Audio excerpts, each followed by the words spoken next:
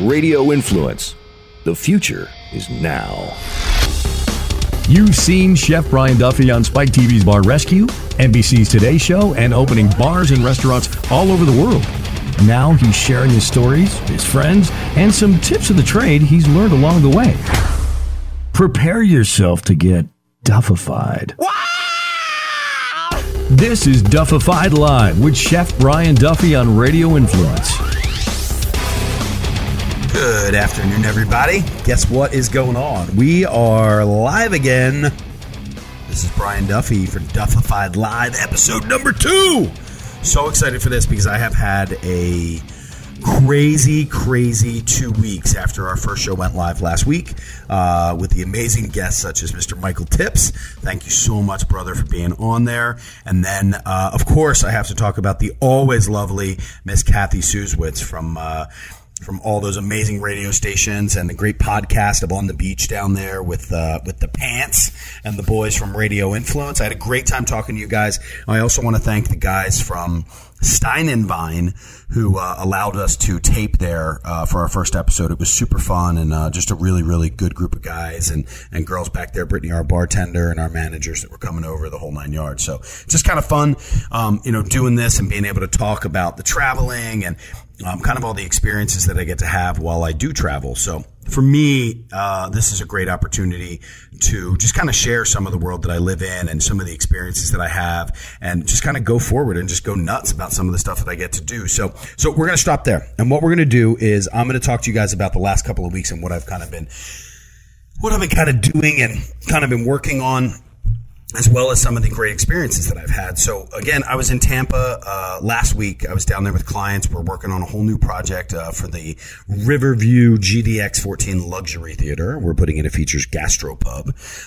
So I've been back and forth to Tampa over the last 2 years, really just kind of finalizing things, getting everything ready to go. We're getting ready to open that property up about the middle of March. For anybody who knows, March is probably the craziest time of the year for me, just because I have appearances and I do a lot of stuff for St. Patrick's Day, and then with my new place, the Flying Fish Craft House, it's been pretty crazy. But one of the things that I do always make sure that I do is I get down to Fort Myers to see my buddies down there at the City Tavern, Kevin and Julie and Heather and all the girls that are down there who I just adore so much. I have so much fun going down there and playing. So this is going to air this Thursday, which is February 9th. 10th, I believe.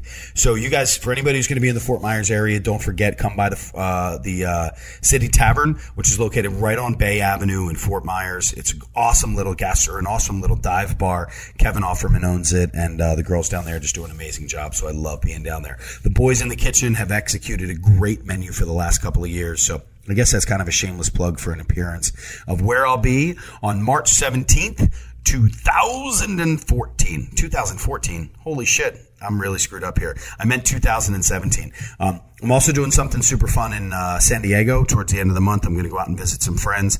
Plus, I have the opportunity to work with a really great brewer called Miller Coors. Super secret. Nobody knows about it, but I'm doing some fun stuff with them as well.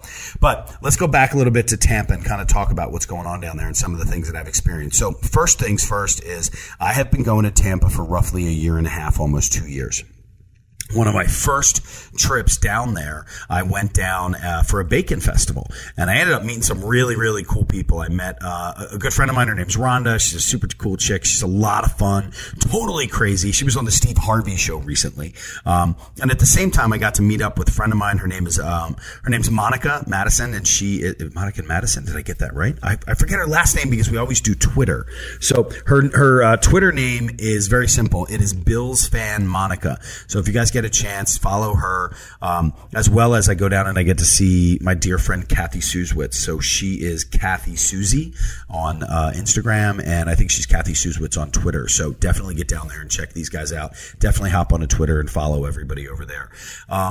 For those of you who don't know, I'm pretty easy to follow. My name is Chef Bri Duff on Twitter and Instagram, so check all that good stuff out. These are all like shameless plugs as I start to even try to talk about a story.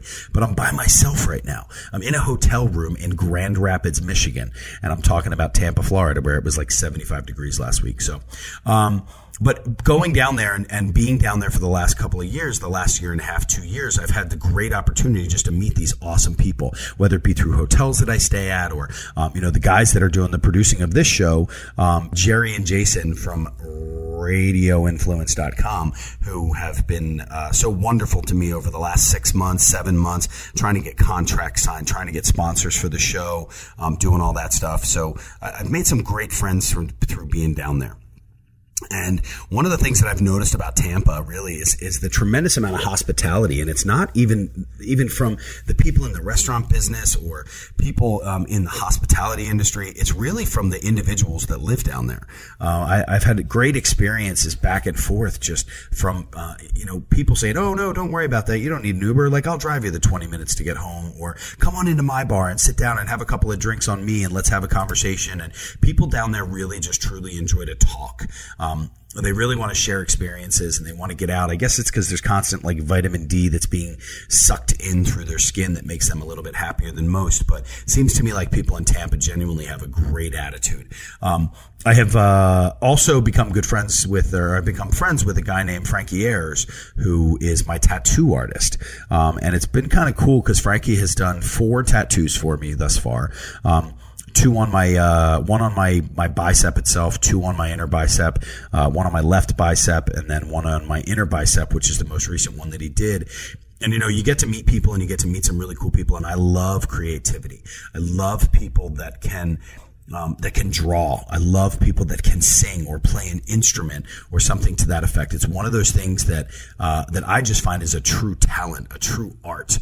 So, Frankie has done 4 tattoos for me, and each one he's just grown leaps and bounds. The first one that he did is a meat fork that I have on my arm that has a sugar skull on it, and he was a young kid. He did an awesome job, and it's still a great tattoo. He also did a star for me in homage to a friend of mine. And then he did a whisk, a vintage whisk that I had found in a restaurant when I was getting ready to open it. And it was kind of hidden in the corner. It was really a neat whisk that I had found. And he was able to recreate that through a picture that I had sent him, that he also did a sugar skull on my left bicep. And then most recently, because I don't know if you guys know, but sometimes I can be kind of a dick. So I have this infatuation with roosters. I think that roosters are really pretty wild. So I was able to get I sent a picture to Frankie of a rooster that I had seen on the street in Chicago, and it was just like a chalk drawing of a rooster. And for some reason, that rooster has stayed in my phone. The picture of that rooster has stayed in my phone. And the meaning of a rooster is, well, first off, I don't know if you guys know, but it is the year of the rooster. It's one of those things for the Chinese New Year that is pretty big. And this rooster just kept kind of popping up, and it kept kind of, how can I explain what it is? It just kept kind of recurring to me, whether it be in a dream or something like that. Like there was something about a rooster that just kept coming back. For anybody who knows, I also, I used to wear hats all the time, these awesome Gorin Brothers hats. And one of the things that I did for years was I always wore the hat and it said cock on it. So it got to be kind of a joke that I would, when I would leave a kitchen, I would give the chef or something like that, a kitchen manager, whatever, I would give them a hat that had the rooster on it. So it kind of became a little signature for me, and it was kind of funny, but it's the rooster is something that's important to me. One of the cool parts about a rooster is about its dependability, and I try to be a pretty dependable guy, whether it's to my family or my friends or whatever. And I know that I travel a lot, family and friends, and I know that I'm not on the road. I mean, I know I'm on the road all the time. I'm not always home, but I'm there for everybody no matter what. I do my best to try to help people out. There's a whole idea behind the Japanese mythology that talks about the brave rooster who kind of enticed Amaterasu out of her cave, and through that they brought the sun back into the world. And among Taoists, the rooster is a lucky emblem, and in some settings, roosters are thought to act as like a divine messenger. And there's so many different meanings between the culture, the Celtic history, Portuguese history actually talks about the miraculous rescue that was made by a cooked rooster, about a man was accused of theft and when he faced his accuser and kind of all that stuff. that they put a noose around his neck. The judge ignored the warning and took him to hang nonetheless. True enough, though, the rooster stood up and crowed, telling the judge of his terrible error. There's a lot of really cool history behind it, but so much of it has to do with has to do a lot with the loyalty of it, and what all of that means. And in the Celtic world, the Celts saw the rooster as a messenger to the underworld. And as he traveled, his call called forth the souls of the brave who died in battle. Gaulish depictions of the god Mercury, the god of messages and abundance, shows him that a sacred rooster, that he was used as a companion. So there's a lot of really cool kind of things about that. And that I really like about it as well. So that's one of the reasons why I got this awesome rooster. And I was able to give this picture to Frankie, and he literally just crushed it. One of the things that we talked about was the idea. I kind of wanted it looking back in kind of a fuck you manner, like, I got this. Don't worry about it. I got it. Don't worry about it. I'm on top of it. Because that's kind of how I live my life. I'm always trying to finish projects and get things done and help people at the same time and take care of my family and take care of everybody. So that's why I got this awesome rooster. But one of the things, I sat with Frankie for about 4.5 hours, and he's a young guy, but he just does a really awesome job. So Frankie, do me a favor, brother. Keep rocking on and with what you're doing. If anybody out there who listens to this wants to get a tattoo, if you're in the Tampa or you're in the Ybor City area, definitely look Frankie up. He is a true artist. He works at Atomic Tattoo. He's there a lot. If you want, you can reach out to me. You can just do a hashtag Ask Duff, and you can get right through to me. I'll connect you guys together, and I will also, at the end of the show, give you guys all of his information. So right now, throughout the week, I have been traveling. I was in Tampa all last week. I flew home on Thursday. I was able to get home Thursday. I got into the restaurant Friday and got to hang out with everybody Friday night over at the Flying Fish Craft House, which I opened up on December 5th. Super excited about this. I have a great crew in there. We have an amazing group of people. The menu is like some of my favorite stuff that I've done for the last bunch of years. Between the burgers and the flatbreads and the pizzas, and just a lot of the appetizers that are, pretty standard, really good bar food that we have a boatload of fun doing. And then we opened up for brunch, and we do some amazing stuff with brunch. We've got a great gravlax that I make that I'll post the recipe for my gravlax this week.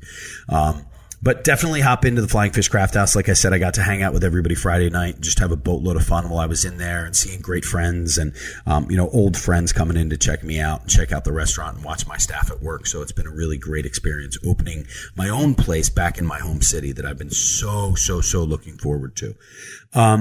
Saturday, I had the opportunity to take a wonderful group of people up to New York City, and those two people would be my daughter, Fiona, and her best friend, Kylie. So I got to take the train to New York City with two 13-year-olds, who, if you've never traveled with kids, get out there and do it, because it's kind of a really cool experience. Because you're taking a kid out to see something that they've never seen before. Fiona's been in New York before, and her friend Kylie's been in New York before, but I don't think they've ever really done New York the way that we did it this time. We got up there, we checked right into the hotel. The girls went in their room, and I had my own room, and they got in and they got dressed, and they were all dolled up to go out. Fiona's doing makeup and all that, all that, and it was just kind of fun. I had two really cool dates, and I contacted a friend of mine who lives in North Carolina, who I actually met on Twitter and through the Bacon Festival of all things. And her brother owns Black Tap in New York City, which are these great burger spots that do amazing milkshakes, and their milkshakes are like $17. But they're super flavorful, and they do a really, really nice job. They use great product, and the burgers that came out were absolutely awesome. But while we were there, I'm sitting there across the table from these two wonderful little human beings, and just listening to them talk, and the excitement that they had in their voices. And, that to me is the true idea of Duffified. So that's really where Duffified Live comes into play, is that I was able to watch these young girls just sit there, and they were in awe with everything, and they were so funny about it because they're in New York City and they're kind of out on a date, and we were just having a lot of fun and laughing and listening to what's important to them. It was so important to me to hear, especially because I travel so much. It was really a neat thing to watch and a neat thing to hear. Not that I don't hang out with my girls all the time, But this was a different experience because this was Fiona and her best friend, and it was just the three of us that were up there. Last year I had done the same thing for Emily and her best friend Lexi. We had gone up and done the same thing. So, it's just kind of fun to get up and see those things. And if you ever get a chance, take your kid to New York, man. Get up into New York and have a bunch of fun. While I was there, I reached out to a friend of mine, Danielle Von Shiner, who is the cider mistress, who owns Big Apple Hard Cider out of New York. She has become a very good friend since the first time I met her on an old podcast that I did with Russell. And every time I go to New York or anytime she's kind of running down to Philly, we kind of connect and we have a really nice friendship. She's a very, very sweet woman and she's a super cool chick. And, she rides an old Triumph. She rides a Royal Enright. I apologize. And her husband rides a Harley and we kind of hook up every now and then, all of us together. Well, that sounds kind of weird. We don't all three of us hook up, and neither do Danielle and I. We're very good friends, but, we get to meet up. And last time we met, we were in Princeton. We got to ride all the way in through Princeton and up into Easton and all along the water, along the Delaware River, and just kind of hang out and have a really nice lunch. And so I called Danielle and she said, "Hey, do you guys want to go see a show tonight?" So Danielle got us 3 tickets to go see Aladdin on Broadway. Well, for me, this was like my first experience ever going to a Broadway show. Everybody talks about being on Broadway and being in the spotlight. And, these people are some serious actors. They do a great job. And Aladdin was just an amazing show. I really enjoyed it. And I found out something that Fiona has never seen the movie Aladdin. So I bought it the other day. So Fiona, guess what we're doing this week? You and I, my friend, we are watching the movie Aladdin. So that was like one enormous long run-on sentence. But after we went to see Aladdin, we then walked through Times Square. Danielle was showing us some really cool stuff walking through Times Square. We had just had an awesome time. Went in to see the show, came out, ended up going to Sephora. My daughter's 13. She wears her makeup. She loves her makeup. So we got to go into Sephora and hang out in there. And don't go to Sephora, boys. Do me a favor. Don't go to Sephora. Women, have fun. Go in there. Have a great time. I'm not trying to take away from Sephora. But if you're a man, they don't have man chairs. There's nowhere to sit. I actually sat on the windowsill at one point and the security guy told me I had to get off. I couldn't lean on it even. So Sephora, here is my shout out to you. I spent a boatload of money in your store. Now get me a goddamn chair next time so I have something to sit on. But after that, we just kind of walked into like all the great big stores, Forever 21 and H&M. And it was just so funny because it was like 11 o'clock, midnight. My girls are out there shopping and, we woke up the next morning, had breakfast together, and then we all went down into Soho and just did some shopping and hung out and took an Uber through the city and got to watch everything. So if you ever get a chance, take a kid to New York. It's what I'm going to tell you to do. Came home Sunday and got to kind of hang out for a little bit. Went into the restaurant, watched the Super Bowl. Lady Gaga, damn lady, nice job. You crushed it. Really awesome. I loved it. But my girls were in there as well. It was just a great weekend altogether. And then I was home Monday. I got to do a bunch of work. I had a bunch of meetings in the restaurant and stuff like that. And then from there, I went directly to I hopped on a flight the next day.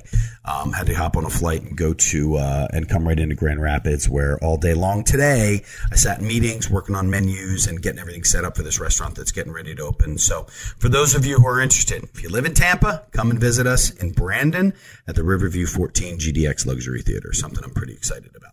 But what I'm going to do now is I'm going to take a break.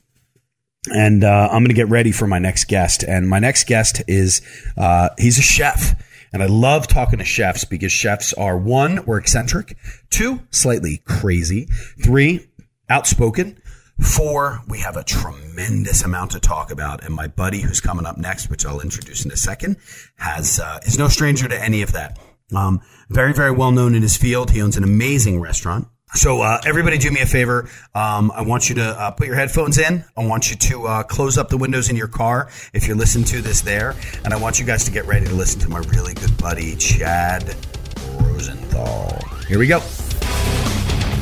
So there's this pretty cool dude that I met a couple years ago. Oddly enough, I was introduced to him through my old babysitter named Barbara Esmond, who has a great spot down in Betterton, Maryland. called Barbers on the Bay. So if you ever get a chance and you're down there, stop by and see Barb, because I owe her a debt of gratitude for introducing me to this guy.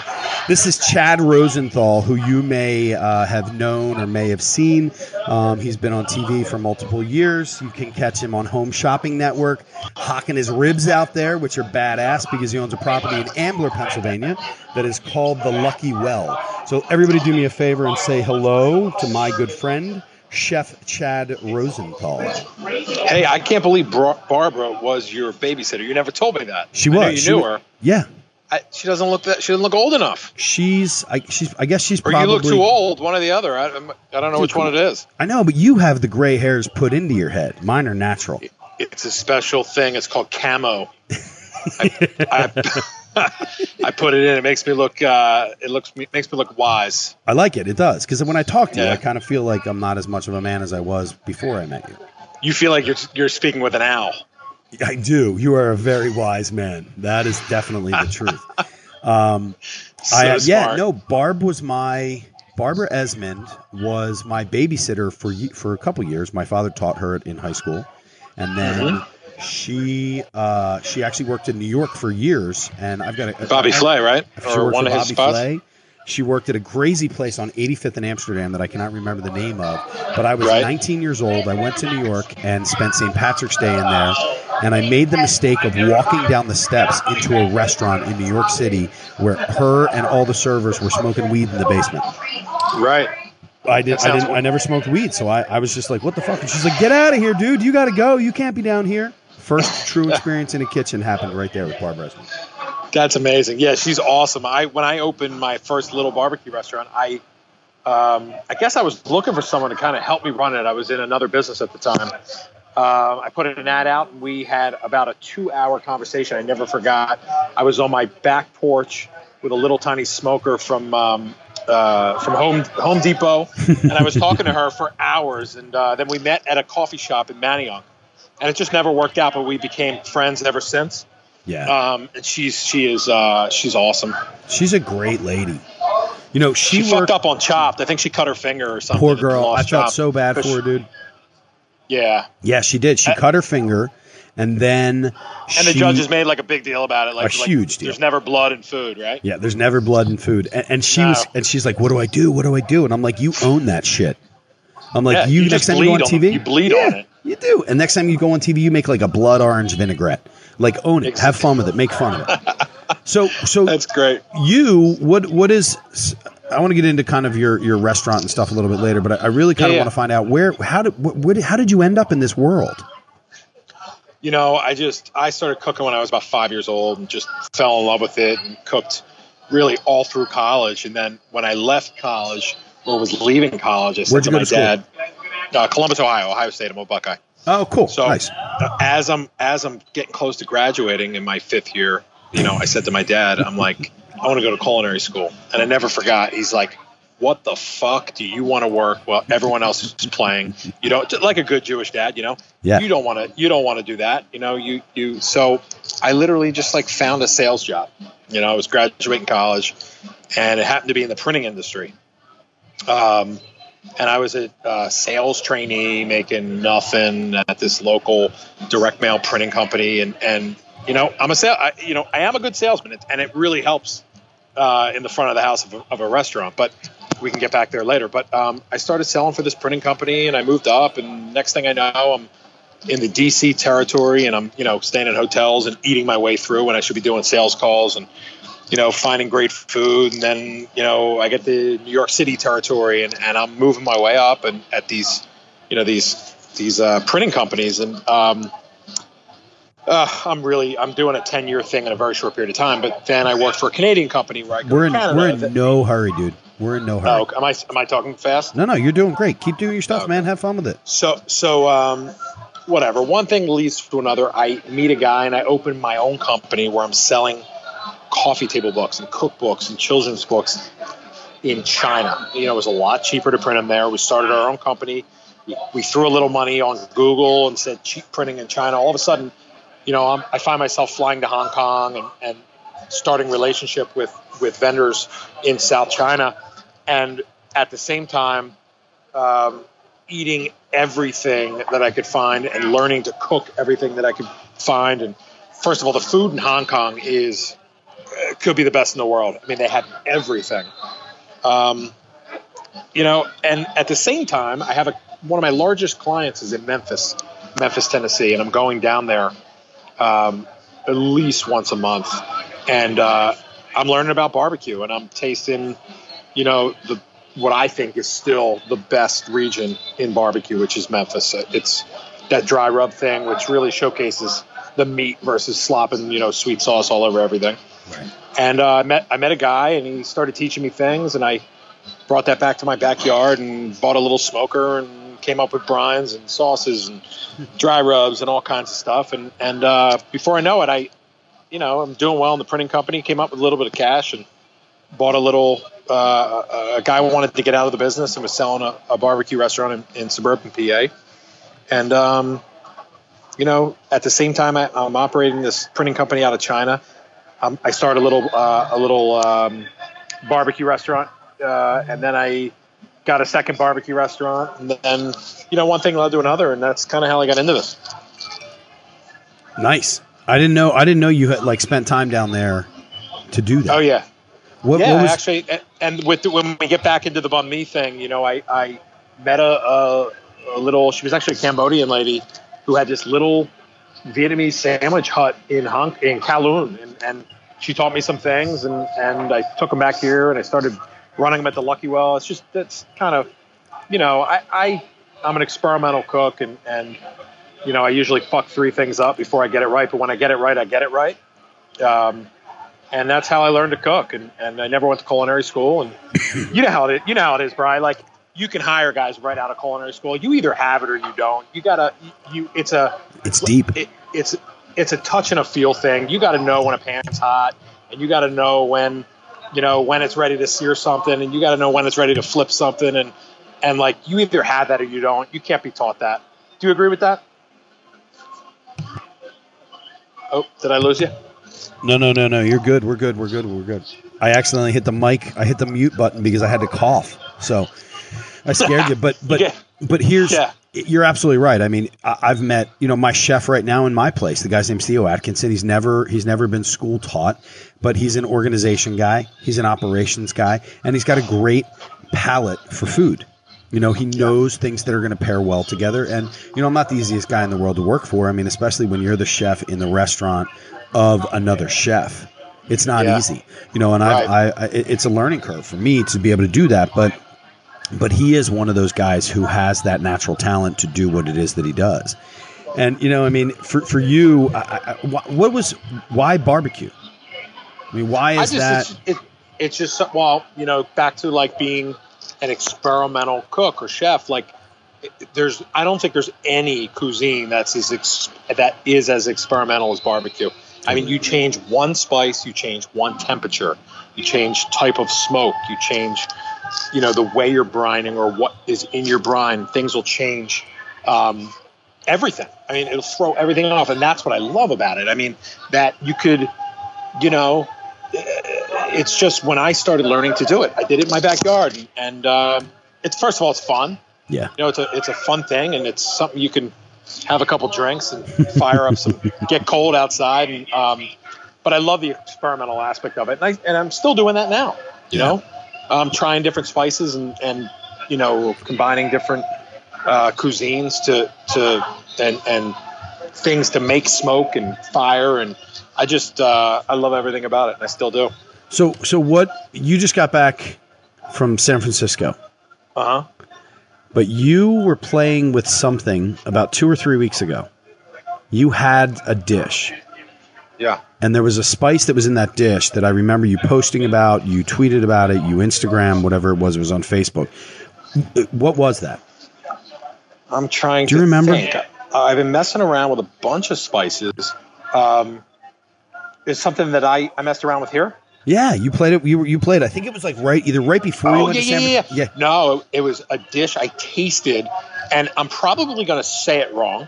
Okay. And it's an Ethiopian spice, and I don't know if you're going to correct me or you don't know either, but I think it's called berbere. Okay. And it's spelled Berbere.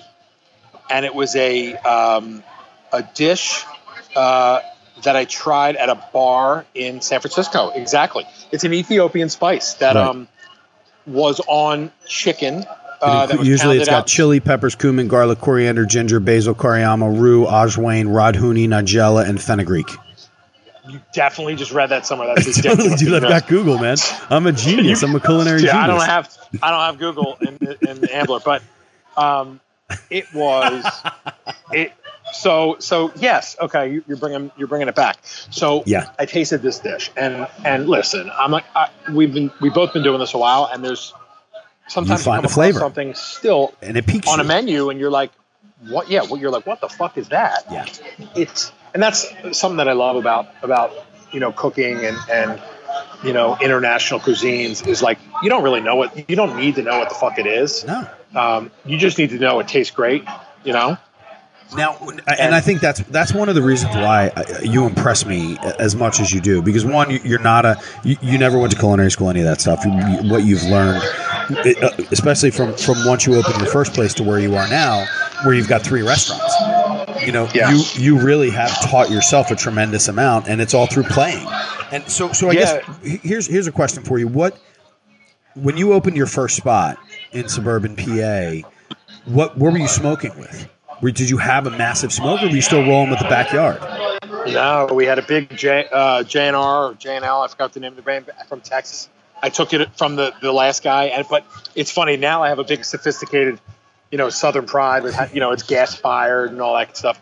This thing was like a tank, but we needed to start grease fires to actually get the fire pit going. We would take grease out of the fryer, throw it on cardboard, and just get it fired up with a lighter. It was the only way to really get this thing going. So and it would burn out throughout the night, and shit happens. But no, but that's where your learning happens. That's where the learning happens. Exactly. And now here's, and I'm just going to keep interrupting you because that's kind of the fun way that I do things. Yeah. But so what did you? I mean, did you? Because I know, like, I've done stuff where I've made mistakes before, and I'm like, well, holy shit. Maybe if I do it a little slower, if I lower the temp at this point, it's going to change the outcome of that. Did you learn a lot of kind of what you're doing through those trial and errors of the fire going out at night? Yeah, I mean, absolutely. And also just you mentioned trial and error. Some of my best things that I've ever done are from error. Like in my barbecue sauce that I make here, there was one day I was actually heating up honey, and I burnt the honey. And it was just like it sounds so easy, but the flavor of burnt honey is just incredible. So I rolled it into my barbecue sauce, and it's just one of the ingredients of my barbecue sauce now. But it's error works sometimes. Yeah, no, I agree. I mean, I have a lot of dishes that I've played with it. I mean, even my spice alone, when I cook and I do, I've got like my duffified spice. One of the things that I like to do is I love to sear with it, because once it hits that pan and you get a little bit of caramelization on those spices, it changes the profile so much. So I'm a huge fan of trial and error. I once here at the Lucky Well, I never forget this. We had a big street event in Ambler, and the plan was, so I do St. Louis cut ribs here. They're big, meaty ribs. I never do baby backs. So just people love baby backs everywhere, but they don't. Personally, I don't think they tend to be a really true barbecue. It's really tough to do. They're small. The bones are small. There's not enough fat on them. But I brought them in strictly for the street event because I thought we'd move them on the street. People were like, we got baby back ribs. My cooks left them in the smoker literally overnight and torched the shit out of them. They put them in with the briskets all night. So I get in the morning, and they're basically just like crispy bits of smoke dust. So I'm like, shit, I have my prep guy in the back take all the bones out. We chopped them up, we sauced them up, and we just called it like burn ends. You know what burn ends are, brisket? Yeah, hell yeah. We called them burn ends. No one knew what the fuck they were. They were burnt pork ribs, and they were really smoky, really charred.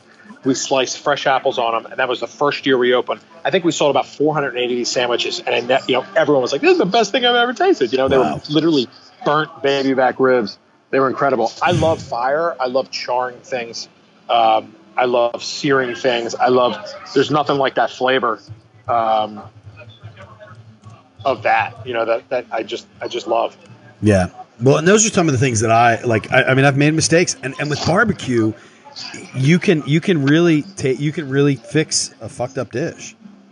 Yeah, you can. I hate to say, I mean, whether it be you're putting it on a sandwich or you're adding it into something fun like that. I mean, I've done stuff where I've done burn-ins with that I end up turning them into a chilled salad, and it works really well. You do a heavier green or romaine or something like that with some arugula mixed into it. You can really have a lot of fun with it. So yeah, I mean, you got to be in the barbecue world, and if you're not down south and you don't have lines around the block every single day, you got to really find creative ways to use things that are, at the end of the day, like I can't, there's certain things that hold really well that have a ton of fat, but we do smoked chickens here, and you got to put them in a warmer and you got to keep them hot for service. At the end of the day, I make Brunswick stew. We make something called a dirty French onion soup, which has, and the dried out chicken actually works better than fatty chicken for a soup. I mean, you got to come up with all these creative ways to save fat and save, make stocks out of things, or how it is in the restaurant world. Yeah. The one thing about barbecue that's really, really difficult is that every single guy and some girls think they're the experts and they do it the best at home. So being in having now a restaurant where you're serving 300 people a night, 400 people, of these guys that think their sauce is the best, their brines are the best. You should do this. It's so difficult because you know how it is. We can't just do what you do at home and pull a rib out of a smoker and feed it to you.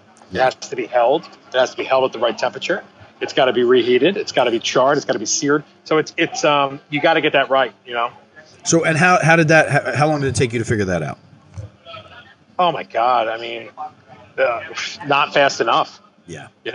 Especially when, the cost of proteins like that, we buy high quality meats. I mean, it's not, I'm not buying crap. So, you can't be afraid to sell out. So, you just can't, in this atmosphere. And every once in a while you get someone who'll be pissed off. Like, how the fuck do you have no brisket? Well, sit down. Let me tell you why I have no brisket. Come on over here for a minute. Let's chat. Yeah. Do you have brisket? Mm-hmm. Right. So, right. You know how it is. So when was your turn? When did you decide, hey, I've got this little spot in suburban Pennsylvania, and now I'm going to buy the restaurant where Brian Duffy used to work? Yeah. So, I that's funny. I had Rosie's in Jenkintown, and people love the food. I actually, whole nother story, but I brought a guy up that really knew what he was doing from Memphis, to kind of run the daily operations while I was still doing my printing thing. And, that never really works. The food was great. People loved it. The location was horrible. The shopping center was horrible. The landlord was horrible. And at the end of the day, I wasn't making any money. We were selling just proteins. I had no bar. And, I'm running around like a madman. And I decided, okay, I'm going to open a second one. A little one in Ambler, which we're going to actually use the first one as a commissary, smoke all the meats there and run stuff over. That made my life even worse, but people loved it. It was just this little store. You walked in, we chopped brisket for you. We chopped up ribs for you. We had a couple sides at the back table that ate cheese, and we did baked beans, the usual suspects. So one day I'm in my Jenkintown store, and there was two young girls in there. All right. And they're ordering everything on the menu. And, just like yourself, I think we have something that a lot of chefs don't, which is like somewhat of a front of the house personality where you want to get out beyond it, which is so important, especially when you have a shitload of seats. And there's no one that can talk to your guests better than you. So there's these two girls. They're ordering everything on the menu. These really thin girls that didn't look like they'd be eating everything on the menu. So I went up there. I said, what are you guys doing? You're ordering a lot of food. And just started bullshitting with them about the food. One thing leads to another. I get a letter in the mail from this girl saying she works for the Food Network, and she thinks I should try out for next Food Network star. Or Food Network star, whatever the hell it's called. One thing leads to another. I'm at the Lowe's Hotel, and my little brother did some reality TV. He's like, listen, you need to have a drink. Make sure you have a whiskey before you go. So I think it was 9 in the morning, and I'm at like the hotel bar drinking like a Jack on the Rocks. And I go upstairs and I sit in front of this other younger girl, and there's like 7,000 people with these like full chef coats on, you know, and I'm in some plaid shirt and all, bandana, you know, all whiskeyed up. I don't know if I have a bandana on at that time, but I sit in front of this girl. She starts talking to me. 30 seconds she gives me. She slips me a little letter and she goes, "Don't open it till you get outside." I get outside. She's like, "You know, we want you to come back for a callback." So then the next day it was a callback where I had to bring in I had to do some type of presentation. I don't even remember what the hell it was. Oh, I think I was preparing ribs for a smoker. Like so fucking stupid, like peeling the skin off the back of the ribs and rubbing the ribs and answering a couple questions. And then next thing I know, I get a letter in the mail a month later. They want to fly me to Atlanta to cook in front of Alton Brown. So I said, all right, I'll fly down there. So I fly down there and, I'm teaching Alton Brown. This was part of the casting, how to make bananas Foster. Right? First of all, I have no fucking idea how to do it. And I think I just made a bunch of Jewish jokes. And, is he a part of the tribe? He is definitely not. Not a member of the tribe. He's a funny fucking dude. And then that's it. I get a letter in the mail 2 months later that I'm the alternate. They picked 15 people. I'm number 16. So, if someone gets sick or breaks an ankle, I'm in. So whatever. I go back into the real world. I do what I do. Next year, they call me back. And they cast me on the show. At the same time, restaurant's not making money. I'm trying to sell it. I sell the restaurant. I close the Ambler store. My parents happen to be in real estate out this way, and they knew I was looking for a bigger place where I can really showcase my barbecue and have a full bar. And I happen to have a guy who loves my stuff and wanted to partner with me. We ended up buying the building, buying the liquor license, and during that, we're knocking the Shanachie apart, which is the old Irish pub, and you work there. And I'm out in LA for 2 months shooting Food Network Star. One thing leads to another. Now I got the Lucky Well. We're going on 4 years. People love it. Yeah. They love the food. Dude, it's such a great spot, though. The whole vibe of it just – because you know what the cool thing about it is? One, it's a barbecue space, but it's not that industrial down south, down and dirty spot that you have. Your place is done really well. It's very, very classy. From the back bar to the dining room. I love the barn doors that go into the back private dining area that cuts it off. You did a nice job, man. Thank you. Appreciate it. Yeah, I took a bunch of places that I fell in love with. I looked at a bar in Brooklyn that I loved, took some pictures, and we kind of mocked that bar and the communal tables in our bar area. And, we had some struggles in the beginning because, like you said, it's classy looking. So people expect a certain service level, and sure. And we have it really, really well right now. We're making money, and I'm so happy. My staff's great. The food is fantastic. The bar, I have probably the most whiskeys anywhere in Montgomery County. We got a great craft cocktail program. But in the beginning, it was like it was that push between being gritty enough to be a barbecue joint, but being classy enough where you feel like, you can bring your wife. You can bring your wife. So it was tough because some people come in and they don't get why I'm serving ribs on a quarter tray, and why there's stools on the seats and but they figured it out. I just kicked them all the fuck out and told them not to come back. Yeah. Sometimes you got to do it, man. So go ahead. No, you go ahead. I'm interrupting you. I was going to mention the Yelp. I was going to get into Yelp and start yelling, but please do, dude. Please. Let's talk about Yelp for a little bit. Go ahead. I got other questions, but you go ahead with Yelp. Start it off. So, I used to have on my wall. You can probably find it on my Instagram. We never forgot. I want to keep the barbecue super traditional here. I'm not going to chop a bunch of sausage and shit and chop brisket. So brisket has fat. It has a shitload of fat. You need that fat to cook it properly. I mean, we're cooking 15 hours overnight. So if you don't say you want it sliced lean from the flat of the brisket, or you're going to you could get tons of fat. Let me tell you something. The fat is delicious. I could drink it. I never forgot one lady. I get a Yelp review when we just opened that says, "I will never go back. There was fat on my brisket." So we put the quote on the wall. You know, I have that big chalkboard wall, and it said, "Our brisket is fatty," says some lady on Yelp. Yeah. It turned out to be my mom's good friend. Oh no. Found out about it. She came in and had a talk with me. I took it down since, but it was it was great. So let's talk about Yelp. I think Yelp, first of all, I think it's for people that have nothing to do after dinner. Assholes. Right? Like I've been out to tables, and I don't have a bad Yelp. It's fine. But it is the most ridiculous site ever. And unfortunately, people use it. They pay attention. I mean, people use it, and I had a lady standing outside. We don't open for lunch Monday, Tuesday, Wednesday. I literally had 2 ladies outside of my door today. I was inside doing paperwork on the Yelp app, looking where to eat. And it's a shame because I don't know. I just think there's better ways, I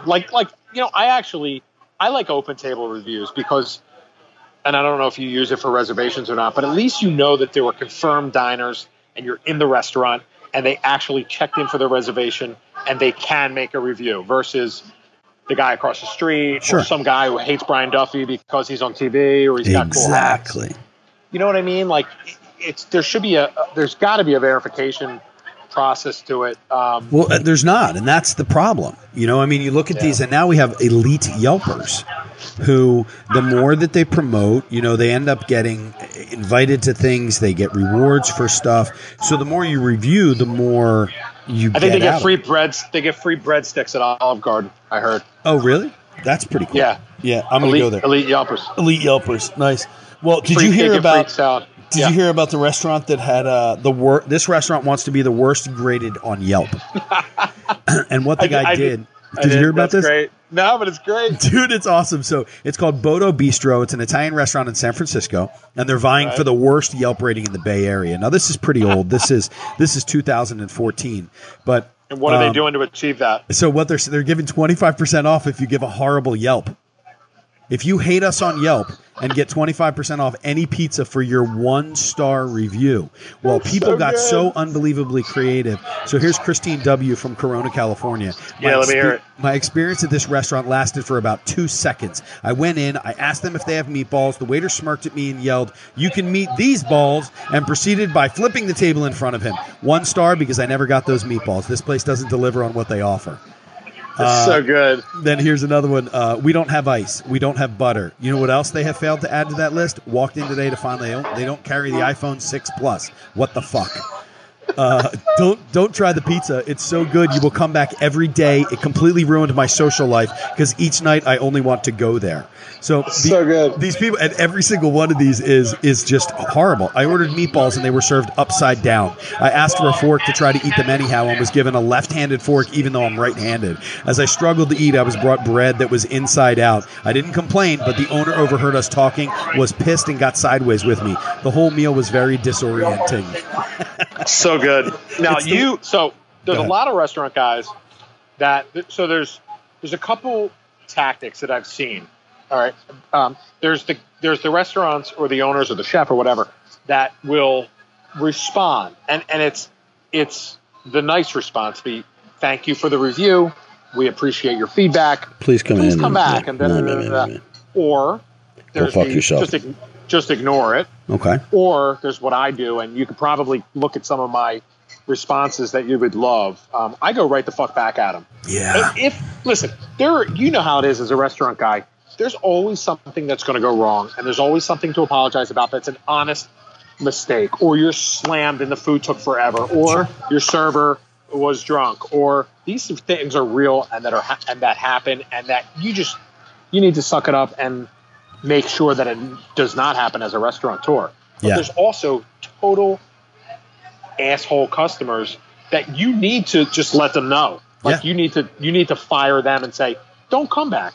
you're not welcome. I'm going to give you a 1-star review, and this is why. And I've done a few of those. I don't make it, I do it once every 3 months. I remember seeing you in my bar, and I know exactly what it is that you did to get to this point. I've had those. Exactly. And I want to say stuff, and you know what? It's tough. It is tough. I mean, I've got a guy right here. I'm reading one right now that I just got. When we first opened our place, they had the construction, the HVAC guys had inverted our return and our makeup air.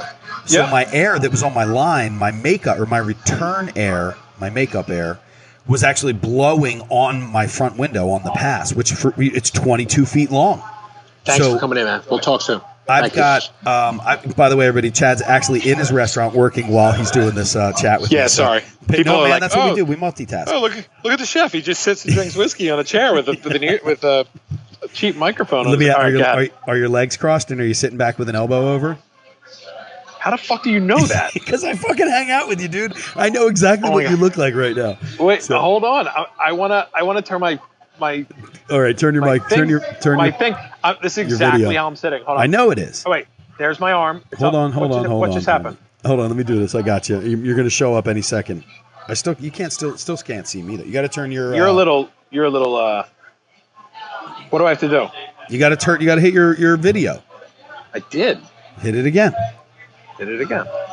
Do you see that? No, you're coming up. No, I got nothing. Me? Don't worry about it. We're good. It's really not even that interesting, but my legs are crossed. But it was funny because I can see you sitting there doing that. The window, you got a whiskey in your hand, you kind of got the thing, and you're just looking out at the crowd. I got it. Yeah, I'm looking around at like staff, like not working, thinking everything that could be done. So my little Yelp thing, I have a guy right here who said, even last night I ordered a burger and fries, which should be a no-brainer. The fries didn't show until long after I finished the burger, which, by the way, arrived cold. And save your breath if Duffy, the chef, asks for your opinion. He only wants to hear it if it's praising the food, which I can't imagine happens all that often. Well, and the funny part about that has it out for you. I mean, you know it. And anybody who knows me knows that I am not pretentious. I mean, and if I am, dude, tell me. I would, if you said, hey, Brian, I think you're kind of a dick because you're a dick, then, at least I know that that's something that I'm doing. But when it comes to my guests that are walking in the restaurant, like I genuinely care about them. They're paying my bills, man. That's what it comes down to. Yep. I don't just push 100%. People off. If you're going to be an asshole, like I had one guy one night who came up to me and said it was the absolute worst meal that I've ever had in my entire life. I hope you fail. And I said, hey, brother, I appreciate that. I have something now to work towards, to be better at my job. And he's like, don't be an asshole to me and don't be condescending to me. And I said, you know what, buddy? I said, you just told me that what you had was the worst fucking meal that you've ever had. I said, so do me a favor. Go back downstairs, sit next to my employee who works here for me, and you're his uncle. Okay? Oh, my God. Sit back down and shut the fuck up. Like, I had to kind of say it to him, and he stopped, and he turned around, and he looked at me and said, I've never had anybody speak to me that way. Thanks, dude. Have a good Isn't night. It horrible? Like, and a lot, it's funny, doing what we do. I went to fine art school, and one thing that, you learn in fine art school is you get critiqued. And I've learned, it kind of goes hand in hand with, we get critiqued by a shitload of people every single night. And what I think I do well, and I can tell that you do it well too, and a lot of people and chefs don't do well, is I can look out in my restaurant, and I know you have this too, and you can see from a mile away that table number 52 needs to see someone, or this guy's happy, he's liking something, or there's something little off, or this guy, he has 30 minutes, he doesn't want to fucking talk to anyone, he just loves his sandwich and wants to get the hell out of here.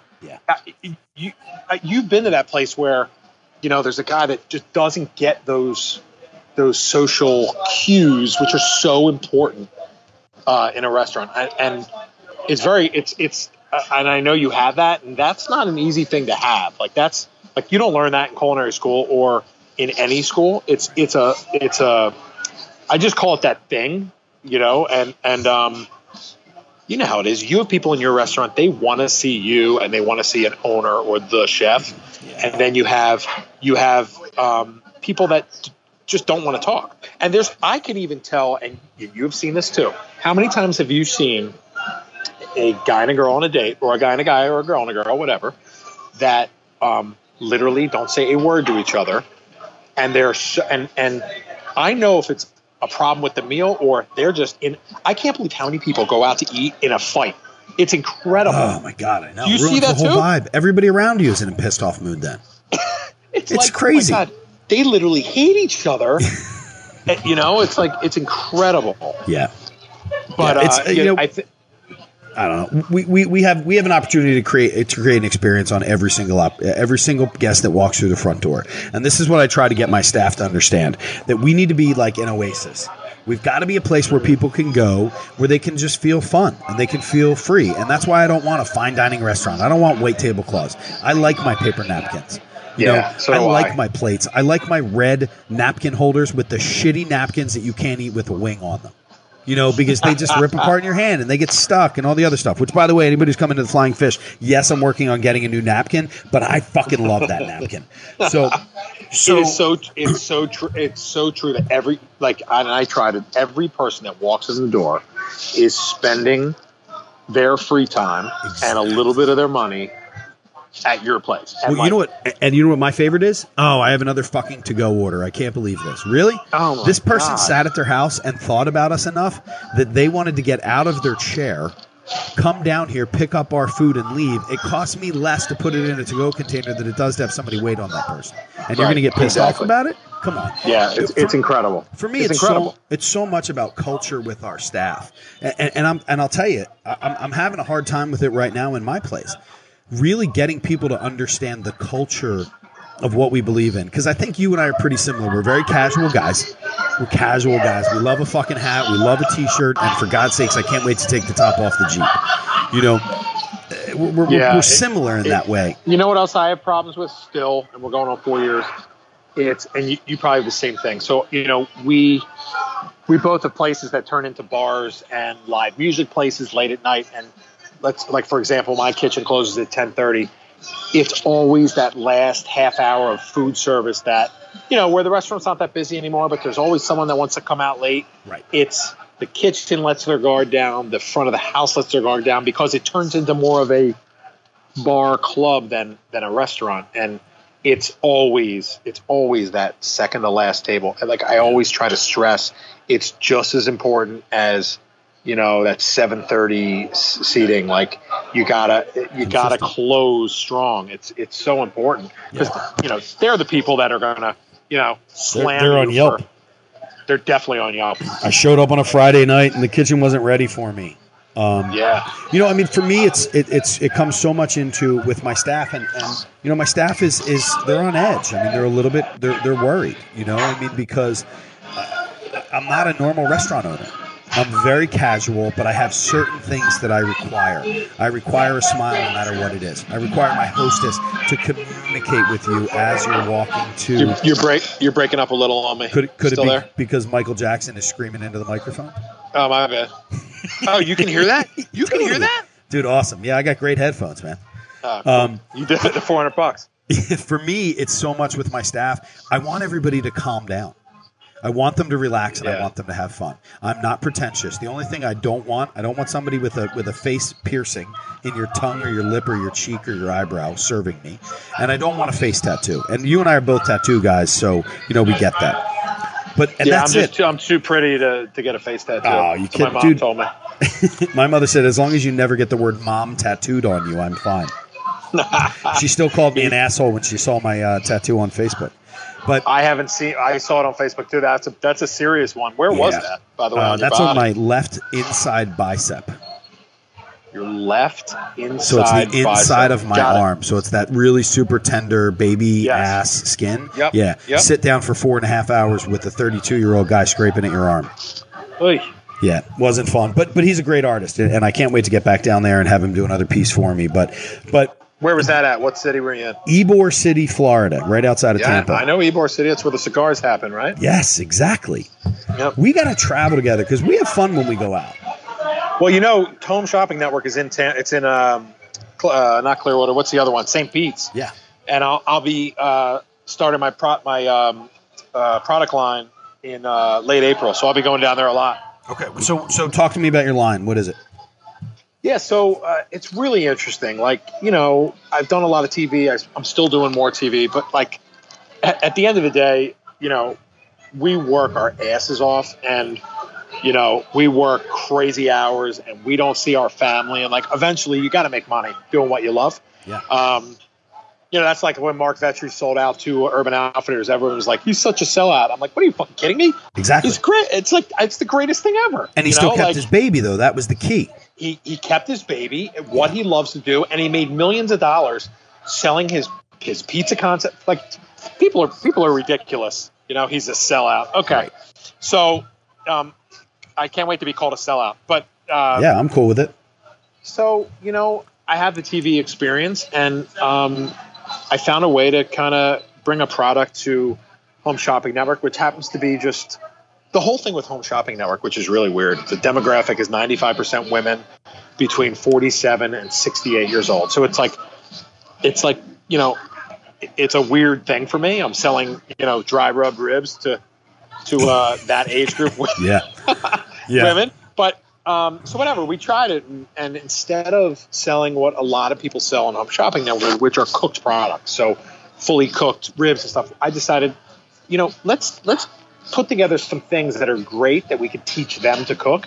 One was the ribs, where you just pop them in your oven, and now they worked really well, and they liked me, and they liked the way that I was on TV, and we're going to put together a whole product line. It's going to be called the Lucky Well, and it's going to be easy to cook things. We're doing a brisket. We're calling it an umami burger, but it's just a brisket mushroom burger, and we're doing an easy to cook ribeye, and we're doing what am I doing? I'm brisket meatballs, and we're doing pulled brisket. And we're basically putting together an easy barbecue line that you can cook at home with my dry rub and things like that. And we're gonna sell it on Home Shopping Network, and hopefully it goes well. That's cool, man. I love it. When you first started talking about it and posting about it, I was super. I mean, I'm proud of you no matter what you do. That was fucking awesome, dude. Man. I mean, dude, right now you got to understand, you got 3 properties that you're running. You got Lucky Well, which is, for anybody, we talked about it for a brief second. So the Lucky Well used to be called the Shanachie, which was an Irish pub where I kind of got a lot of notoriety for Irish food. I still have your original your newspaper article. that was glued and epoxied and bondoed to the wall of your front wall. Yeah. And I mean, I got a lot of that. There's a lot of great history in that building. From when we were there. Did you hear me burp? I just burped right into the thing. Do you hear it? I got you.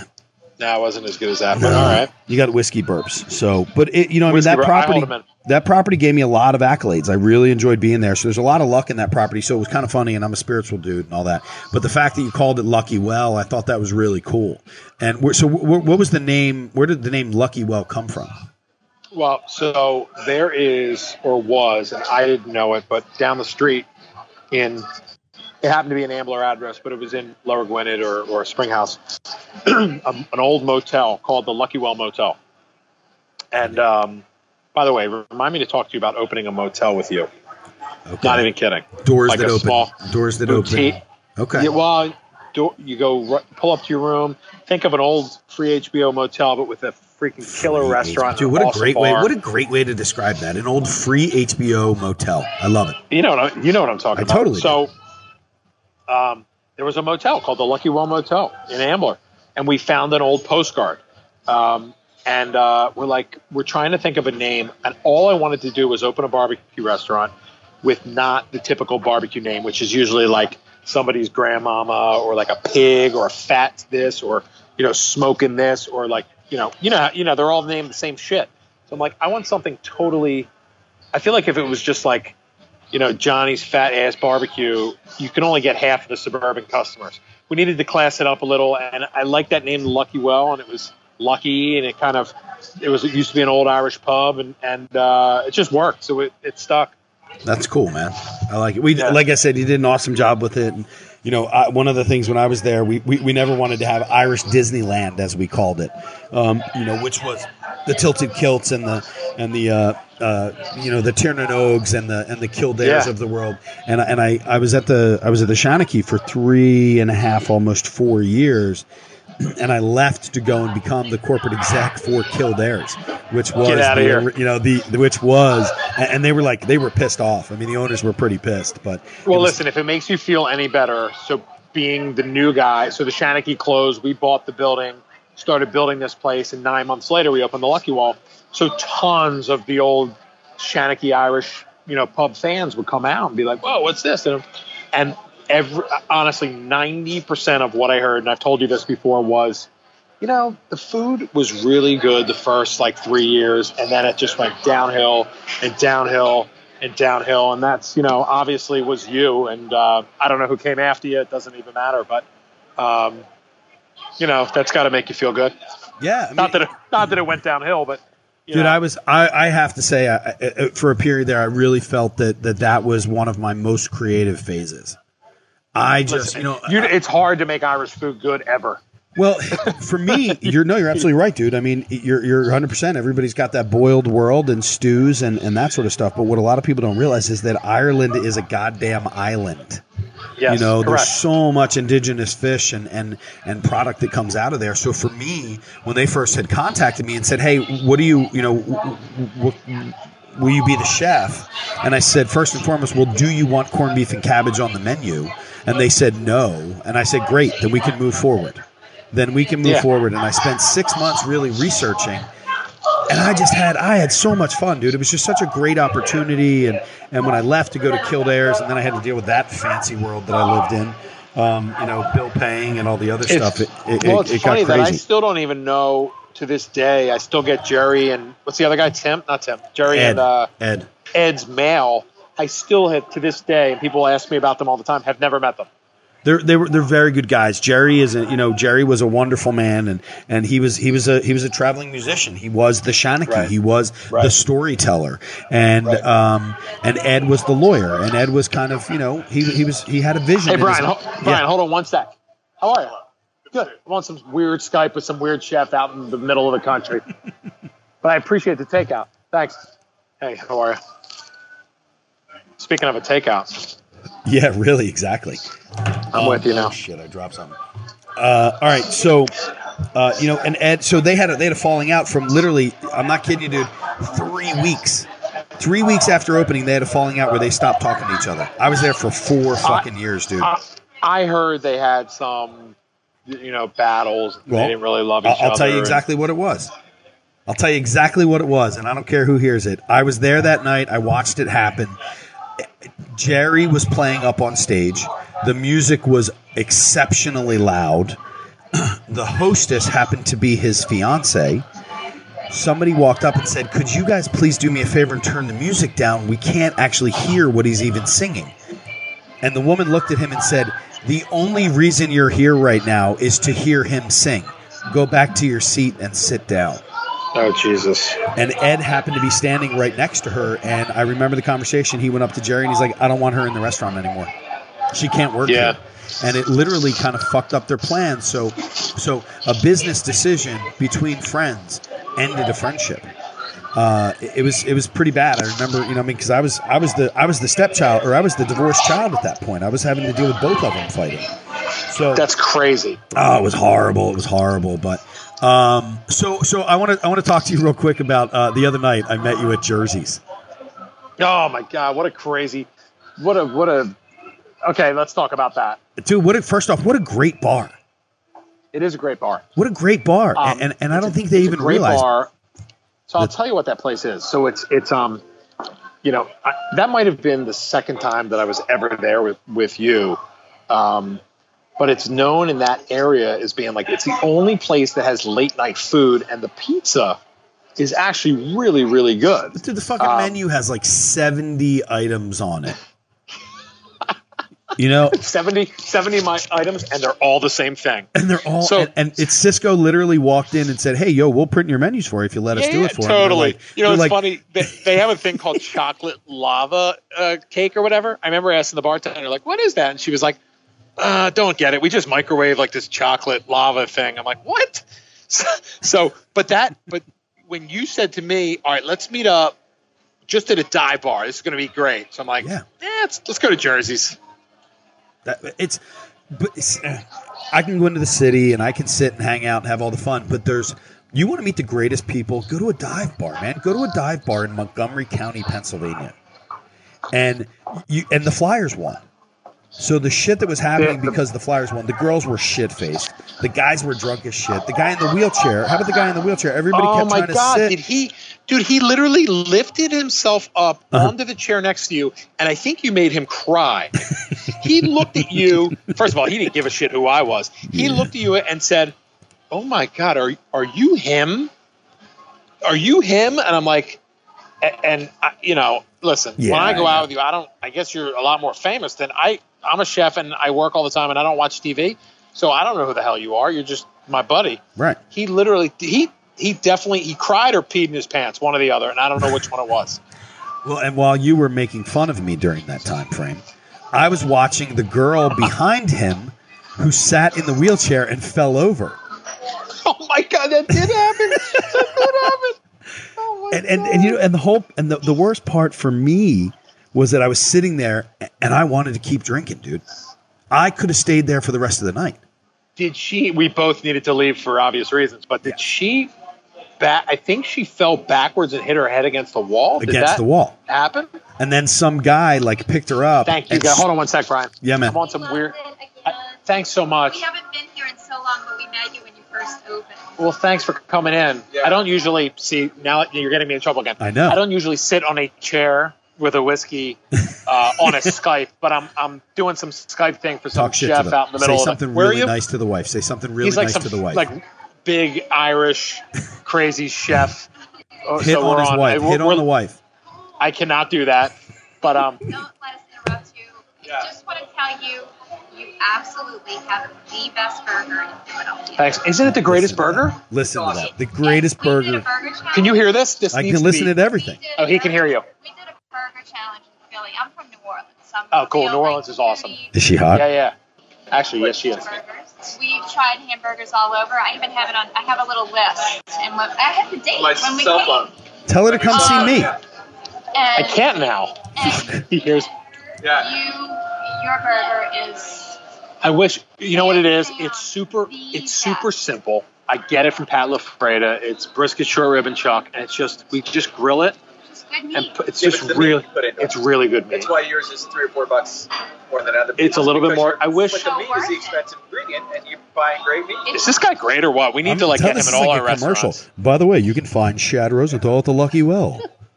Yeah, but I appreciate it. Thanks for coming in. Yeah. You guys live around here? Or? We live in Chestnut Hill. Yeah. Chestnut Hill. I like Chestnut Hill. We told you that our second favorite was Goat Hollow. I don't know. We were talking to you about Goat Hollow. I do. One afternoon, we were here for lunch. Goat Hollow. So Paul, my bartender back there, little bald guy back there, I met him at the Goat Hollow. Okay. Is it still there? Yeah. Cool. Have you ever been to Jersey's? The new Goat Hollow, right? They've never been to Jersey's. It's a total dive bar, between Chestnut Hill. Tell them to meet us at Jersey's. Toey's Tavern is near us. What is? Toey's Tavern. I've heard of Toey's. I've been to Toey's. It's a great bar. You've been to Toey's in Chestnut Hill? I love it. Yeah, we've never been yet. It's around the corner. So Toey's has pool tables in the back. Right. It's super smoky. And but they still smoking in it. I don't know. I haven't been there in 4 years. Okay. You don't want to go. No. I love Chestnut Hill, though. Yeah, we like it.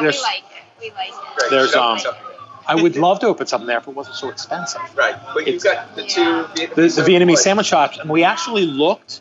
Am I boring the crap out of you? No, dude, keep going. Okay. Keep going. Do this. There's a Vietnamese sandwich. You know my Vietnamese sandwich shop. So I open one up. You mentioned the one day this is what Peter Chef is. Hadn't done it. Okay, so there's one in Roslyn, and if you want, I can meet you at Jersey's. It's in the middle of Chestnut Hill and Roslyn, but I have another one up here. But we looked at the, next to Starbucks in Chestnut Hill, there's the Old Soft Pretzel place. Yeah. It would have been a perfect bun mi store. But he wanted $9,000 a month, and you can't sell enough soft pretzels or bagels. Or Chad also has a banh mi shop in it's I don't want to go there. that area. So that's what everybody tells us anyway. We've never dealt with it. So expensive. It's and Crazy expensive. Chestnut Hill's it's great. I would love it. It's just the one guy owns everything. Right. Well, we're down at the bottom of the hill. Or rich guys' wives have We're shops. listening to Chad talk to guests. Benazet comes out he's got a whiskey in his hand. He's the most interesting man in the world. He owns, and they're all empty. The they've been empty for a long time. It's just too much money. It's that easy. Like Yeah. it's really He that just doesn't easy. need the money, so he doesn't care. Yeah. Anyway. Which is such a shame because you Yeah. can get some really good But stuff we're in going to there. check out your. Come by. The Yeah. one here is a little more inviting. There's Stop by fried the chicken. Flying Fish Craft House. Get a burger. Yeah. Have you ever been? You ever go downtown at all? Yeah.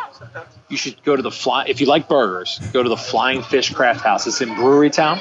Okay. Chef's named Brian Duffy. He's awesome. He used to be a chef here. Right.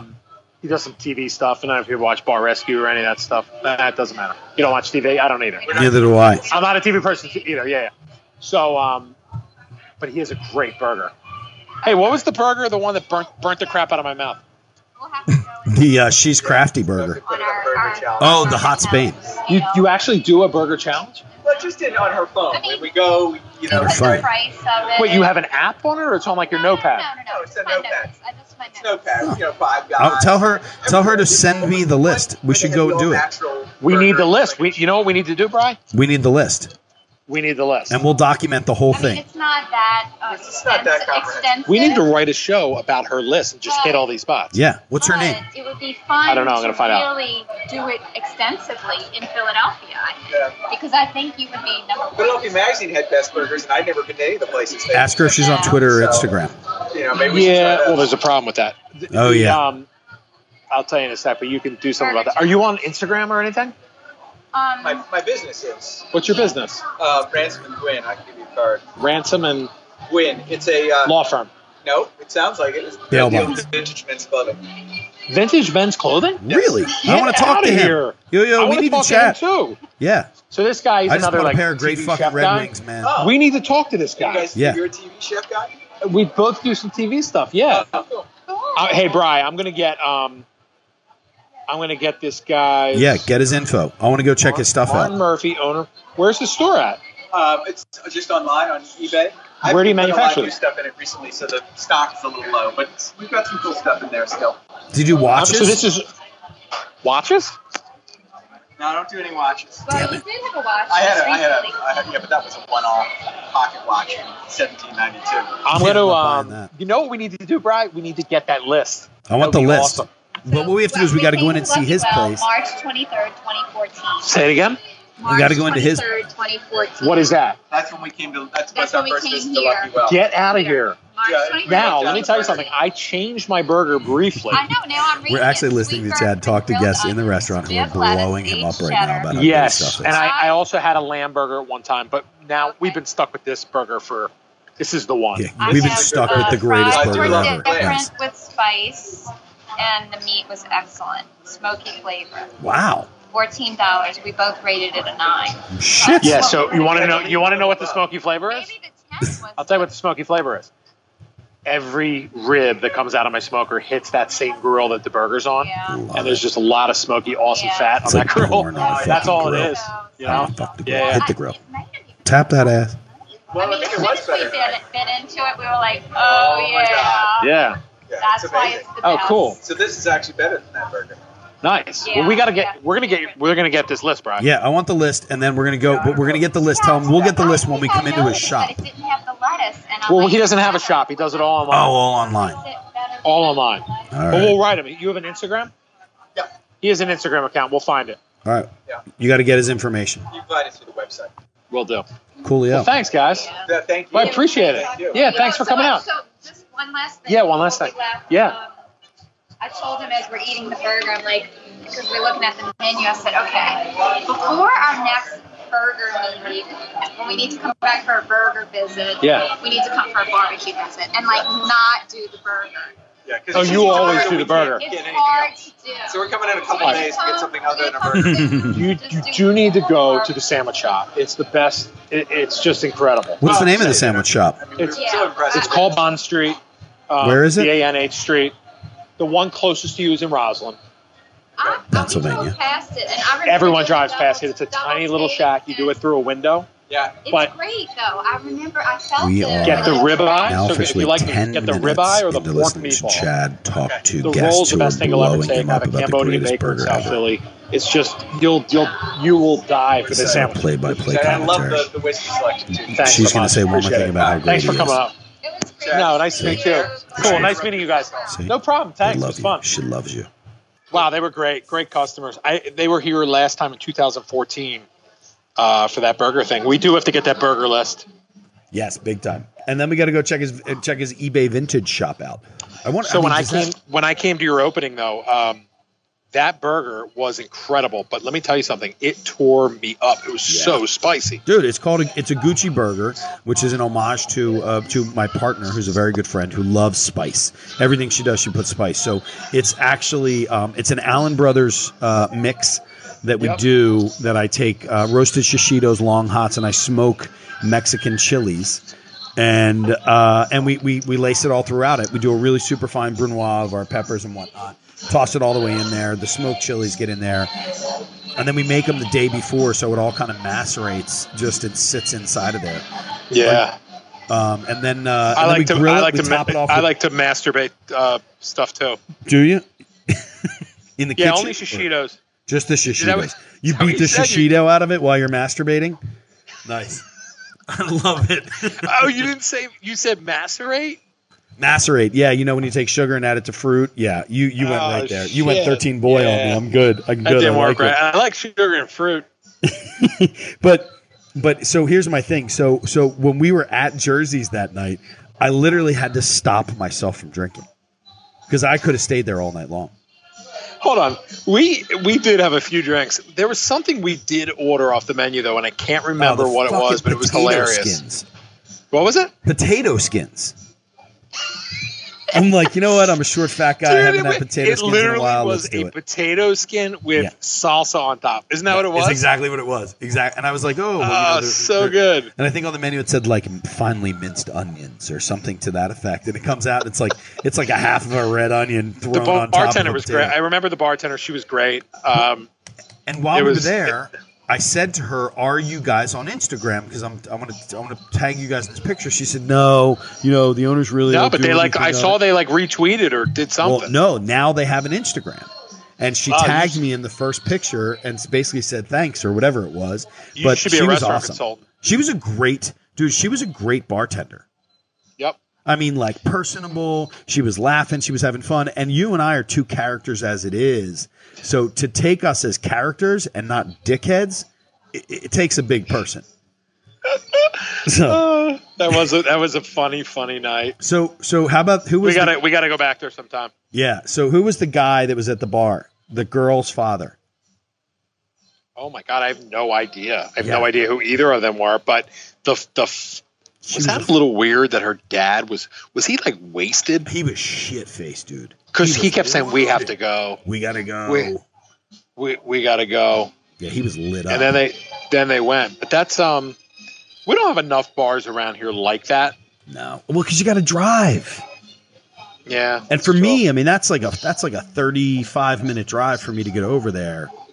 Yeah. And, and that's a $50 Uber. Did that guy ever reach out to you? The guy in the wheelchair? Yeah, he sent me a message the next day just thanking me and how nice it was to meet me. He was so happy. He was a really nice freaking guy. Happy, that guy. I like guys like that. Well, and you know what my business cards say? My cards say that chef guy. That's what I get. They're like, people hey, say. You're that chef guy, right? So it literally is I think it's could quite possibly be like my Tinder profile too. Who knows? So yeah, I don't know anything about that. No. I haven't found you on Tinder yet. No, that's okay. Don't look for me. And if you were looking for me on Tinder, you got to go to Grindr. Then I think it is because that's a whole different world. Is that what Grindr is? Grindr is gay Tinder. So you know what Grindr? So I went to school in Ohio. That's what they called like hot sandwiches, grinders, which is super annoying. Yeah. I'm actually doing a Philly Grinder this week on my menu. We're doing a campaign called Hug a Hero. And for every one of the 4 heroes that you buy in the restaurant, we've got an Italiano, I've got a Pollo Loco, I've got a veggie, and then I'm doing a Philly. It's actually a Philly Grinder, so it's a cheesesteak that's going to be with lettuce, tomato, and onion and all that good stuff, and then we're going to bake it off in the oven. So that just reminded me, we had a place in Columbus, Ohio called Steak, it was a Philly cheesesteak place called Steak. Whatever it was, we call it Steakeria because it would like give you diarrhea every time, but it was called like Steaker. Damn it. I wish my friends from college were here. Steakeria. Let's just call it Steakeria. We'll go with that one. Yeah. The you know what I'm sick and tired of is traveling down south and getting the Philly, which is that shitty cheesesteak on the frozen. Can I get a Philly? Crappy Amoroso rolls on like the worst roll ever with green cheese peppers that's not melted enough, but like and nacho cheese. I had one with nacho always cheese. Green. Once. What's with the green peppers? That's what people think a fucking Philly is. That's what they think it is. So I'm actually doing a Philly. I'm doing a cheesesteak down here, a cheesesteak spring roll for my clients in Tampa, and I'm doing it with the cherry pepper ketchup. Perfect. Like, there you go, man. You know. Yeah. So what's your favorite cheesesteak? Mama's in Bala Cynwyd. Damn, I keep hearing about that, and I know I've never been there. I'll meet you there. I'll meet you there for lunch. Yeah, I'll meet you there for lunch one day. You know what it is? It's the meat that they use. It's a good shaved ribeye, and then they have. I feel like Barbara Esmond told me about Mama's. Why wouldn't? That's like a Bala. You used to go there. We used to go there after church. Yeah, growing up, my dad would. Like on the way to Flyers games, it was always Del Sandro's. Always. Yeah. You know what? It's not bad, but first off, this is a huge cheesesteak, and they put so much cheese and meat on it that it's almost cumbersome. But they I don't know where they get their bread from, but it's like their bread is buttered, and then they've got the big huge pile of meat that sits on the griddle, and they just kind of shake it. Oh, nothing sanitary about that at all. They pull it over. They drop the onions right into it, and then I want to say the mixture of cheese is like Swiss, provolone, and American, because there's that sharp kind of that sharp little bitterness of a Swiss, and then it's got a really nice prove, and then that pull of that stretch of that American cheese. So I got to try it. They do a great job. But have you ever done how many cheesesteaks have you had in a 24-hour period? Not enough, but like I love John's, which is usually known for roasted pork, but I think their cheesesteak's better. Dude, there's a I'm just on a Skype call, but it's cool. Yeah. I'm not even going to. I'm not going to name the place, but there's a place that tweets me all the time.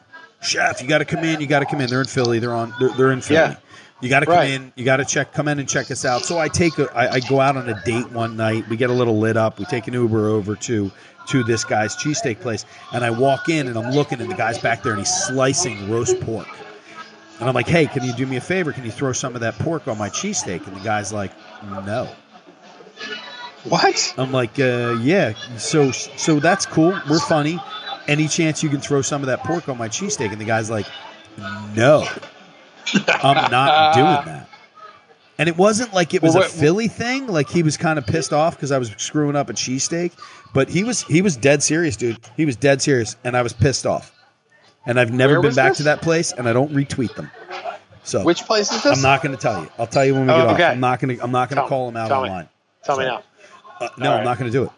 All right, you don't have to. It's not going to happen. I can't do it. I can't call somebody out online. I was flying out of who knows, Indianapolis a couple weeks ago, and had a server, a bartender who spent like a good portion of her shift on her phone. And I took a picture of her and kind of referenced it. I wasn't mean. I tipped the girl very well, 20% before I left, the whole 9 yards. Well, she tweeted me and was on my Instagram and gave me shit. People ripped me apart because of the fact that I called somebody out. I never used her name, and I never said the name of the business.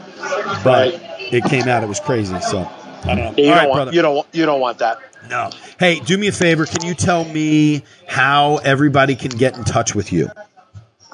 Yeah, I mean, what do you mean? I mean, sorry, let's do that again. Hey, Chad, can you do me a favor and tell all of our guests who are listening how they can get in touch with you on social media?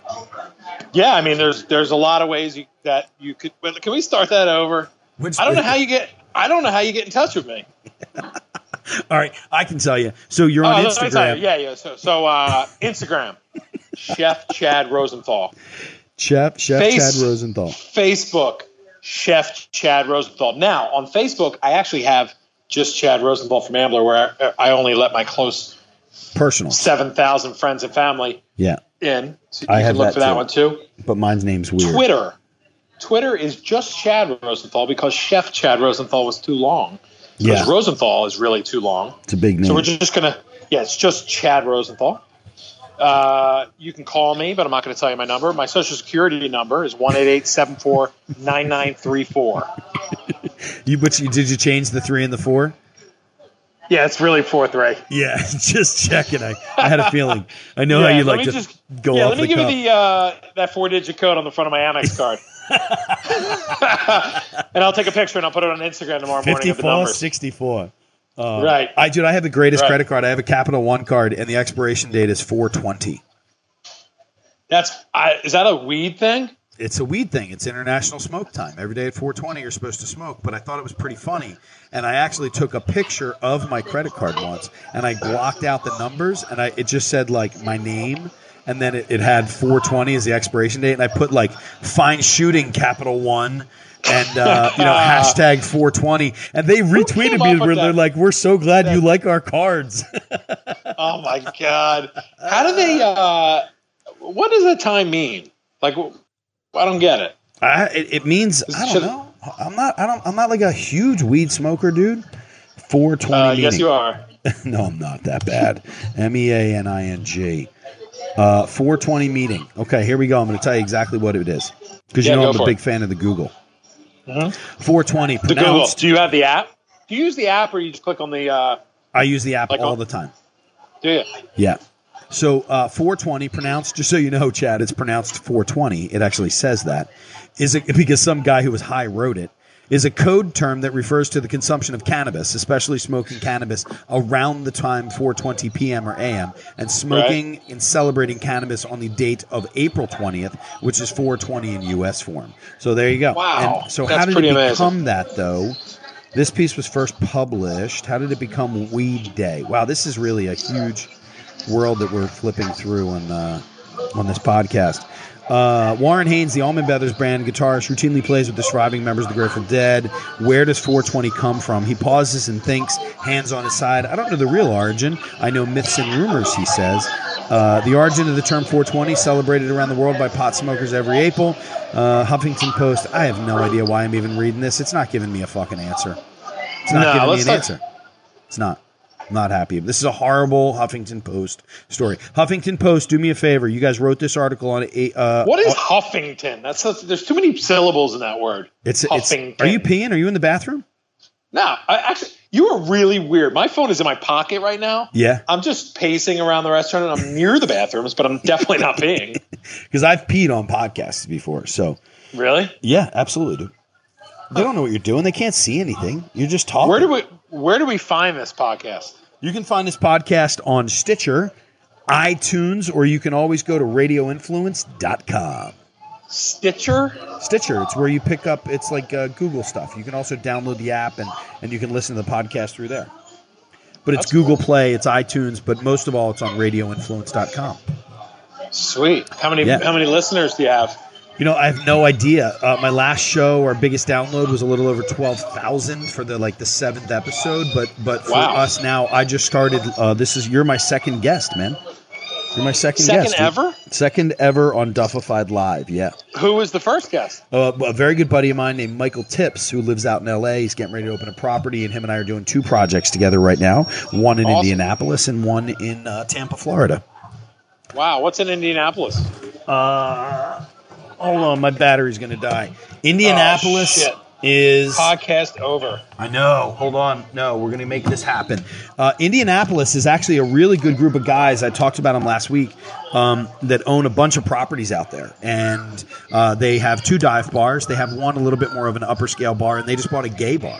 Michael and I are redoing the upper scale bar that originally was called 1001, and we have a whole new concept, and we're keeping it totally under wraps, and we're going to do a super cool kind of upper scale fun bar with crazy little tapas style fun plates and whatnot in the middle of Indianapolis. Yeah, that's cool. Wow, I haven't been there. I was there once, people. In school in Columbus, Ohio. So there was Indiana was one of the Big Ten schools. We tried to hit them up. I was there once, but wasn't definitely eating tapas back then. No, not at all. There's a bunch of great bars in that town. There's a bunch of great bars. A lot of really good fun bars with good people. So that's that. So, Chad, we've been talking for an hour and 20 minutes now, and I know you have things you have to do. What's the name of your place, man? How do we find you at your places? What are those 3? Yeah, so let's talk about that. we really been talking for an hour and 20 minutes? An hour and 20 minutes. Realize that 12 minutes of that was you talking to guests. Okay. Yeah, so, you can find me at The Lucky Well. That's my barbecue joint, whiskey bar in Ambler. TheLuckyWell.com. And then Bun Street. We didn't really have time to talk about it, but that's my Vietnamese sandwich and fried chicken concept, and that's Bun Street. BANH Street, STREET.com. And we could talk about that maybe next time, but that's I have 2 of those, one in Roslyn, which is like Abington, Pennsylvania, and one in Springhouse, Pennsylvania. I like the suburbs. Yeah, I know. We need to do something in the suburbs of Brooklyn. I want to do that. Bun Street would be perfect for Brooklyn. I will grow my mustache longer. I will twirl them. I'll do whatever I have to do. But it's all about what I love about Bun Street. We can talk about it real fast. Is it's all about the food. It's all takeout, and it's just simply just great sandwiches, great chicken. Take it and leave. No service, and it really is just about it down and dirty. But it's just about the food, and the sandwiches are great.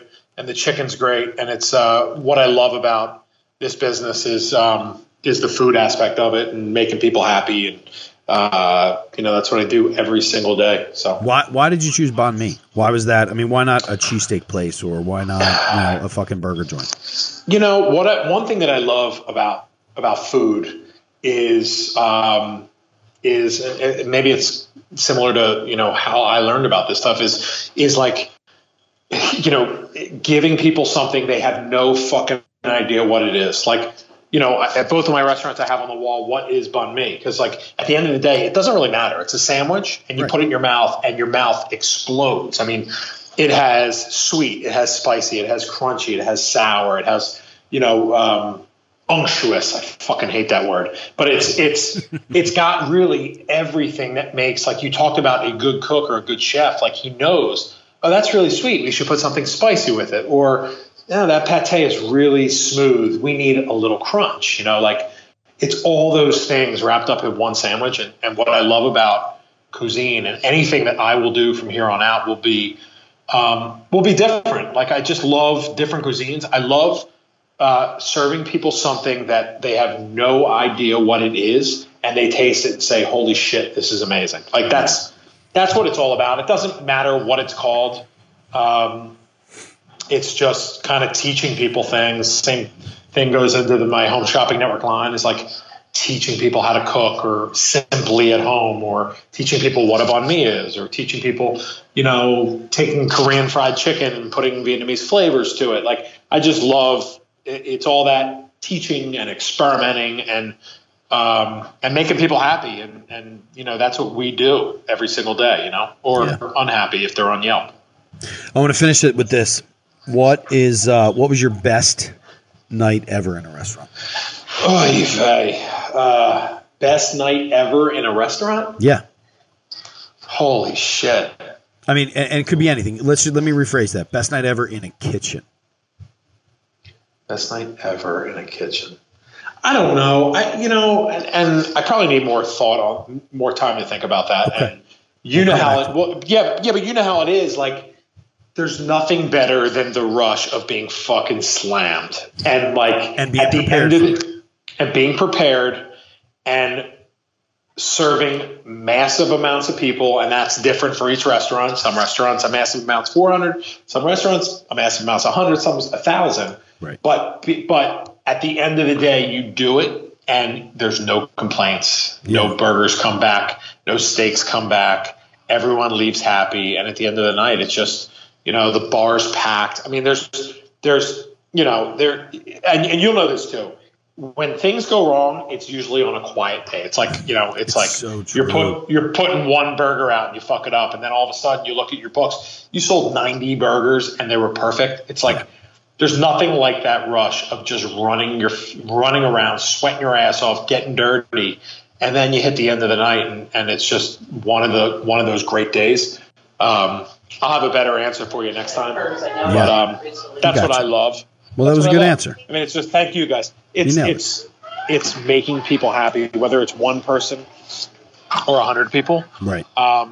It's that's why we do what we do. I don't think you can literally work these hours and be in this business without, at like the heart of it, wanting to make people happy. You know? No, that's what it really is for me. There's so much that comes out of that smile, and I still don't believe people, and they're like, "Oh my God, that was awesome," and and they go, "I don't believe them." I just, because I beat myself up about what it is that I do, and I want it to be perfect for people. But I love when people come in, and I love when they sit down, and I love when I catch them. When they take that first bite and they kind of shake their head and maybe close their eyes a second and go, "Fuck."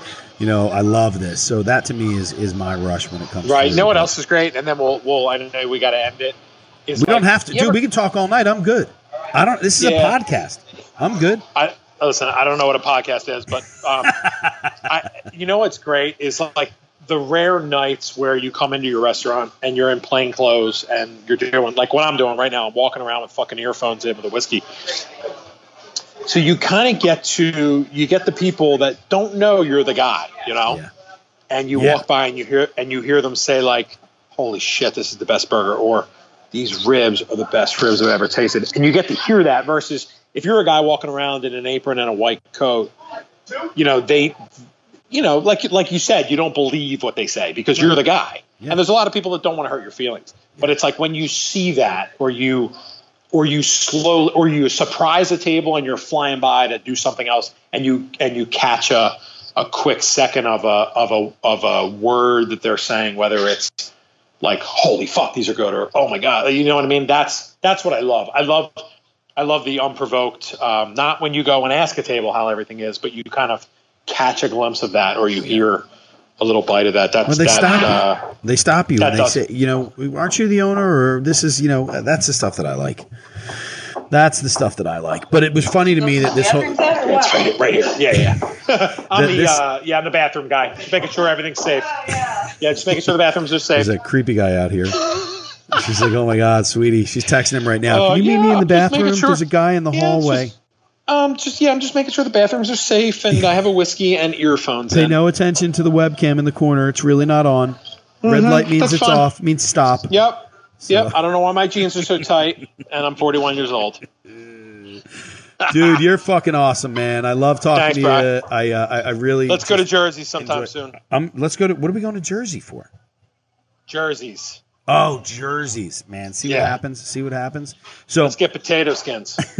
Everybody do me a favor and make sure you follow Chad. He's on all the good social media stuff and everything. We'll definitely have him back on the show. If you're over in Ambler in the outskirts of Philadelphia, hop over and check him out at the Lucky Well. Check him out at Bond Street and all that good stuff. Chad, thanks for your time, brother. I really appreciate it. Thanks, bro. This was awesome. Had a lot of fun. There is nothing better than having a good conversation with a buddy, especially when they're a chef. They get the industry. They kind of live the same life that you do.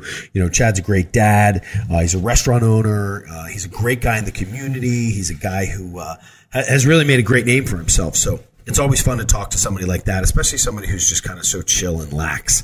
This industry can tend to turn people into big dicks. This industry can turn people into pretentious assholes. You get a little bit of notoriety, you get a little bit of fame, and you all of a sudden become a dick. And I was lucky enough that, when that stuff happened to me, or as it was happening in past, I had enough people around me to kind of like keep me grounded and keep me level. And I never forget when I was taping a TV show with my brothers, and at one point I was standing up and I was doing these things called no TF, which is on the fly. You're having a conversation in front of a camera, producer's firing questions at you, like super fast, rapid fire questions. And at one point I looked around, I'm like, "Hey, can somebody do me a favor and get me a bottle of water?"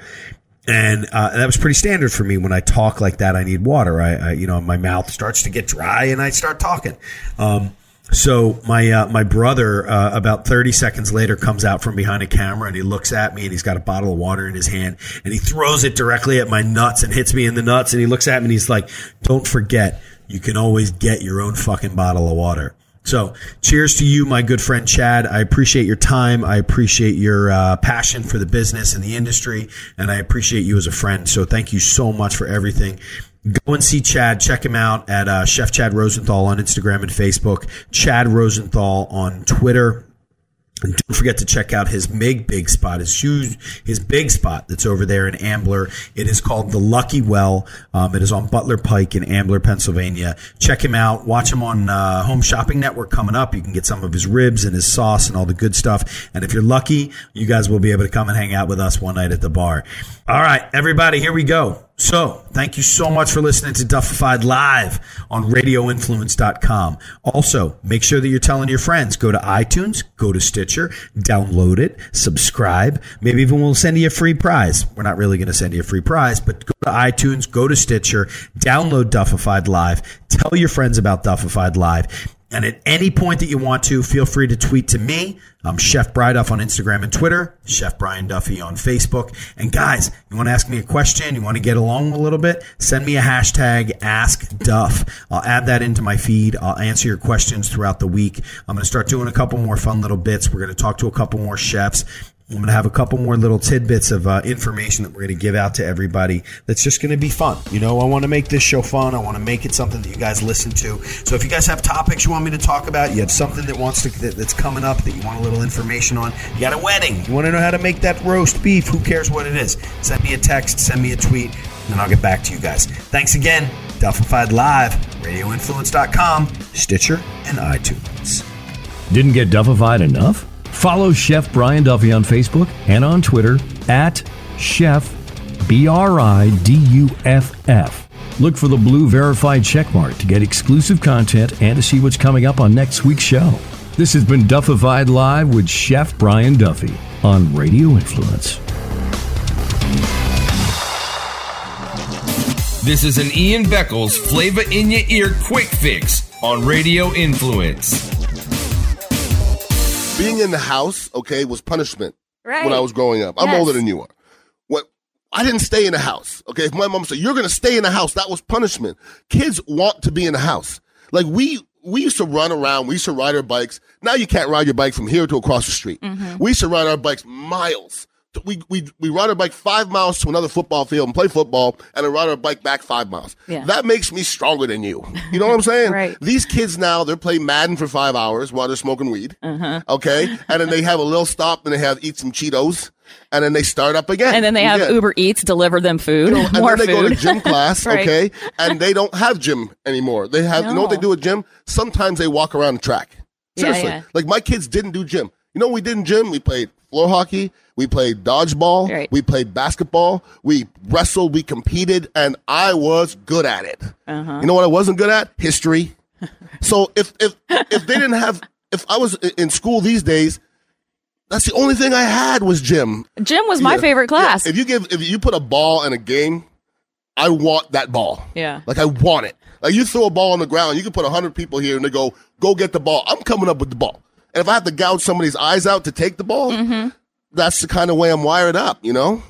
And I hear these young kids sometimes, they say, I can't deal with this type of pressure. I go, what pressure? Well, I don't like people that are on top of me and there's too much pressure. And I go, let me give you some pressure, okay? It's 3rd and 10. You're on your own 1 yard line, okay? Reggie White's across from you. You're in Green Bay, and it's 20 degrees, and you can't feel your hands.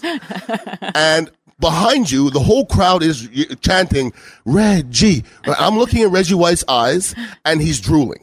His eyes are twitching, and he's drooling, and he's shaking while they're chanting his name. Yeah. I'm thinking, I'd rather be anywhere but here, okay? Anywhere. So what was your pressure again? What was it again? Oh, it's too much pressure to time. Get the hell out of here. You can find Ian Beckles' Flavor in Your Ear on iTunes, Stitcher, TuneIn Radio, and RadioInfluence.com.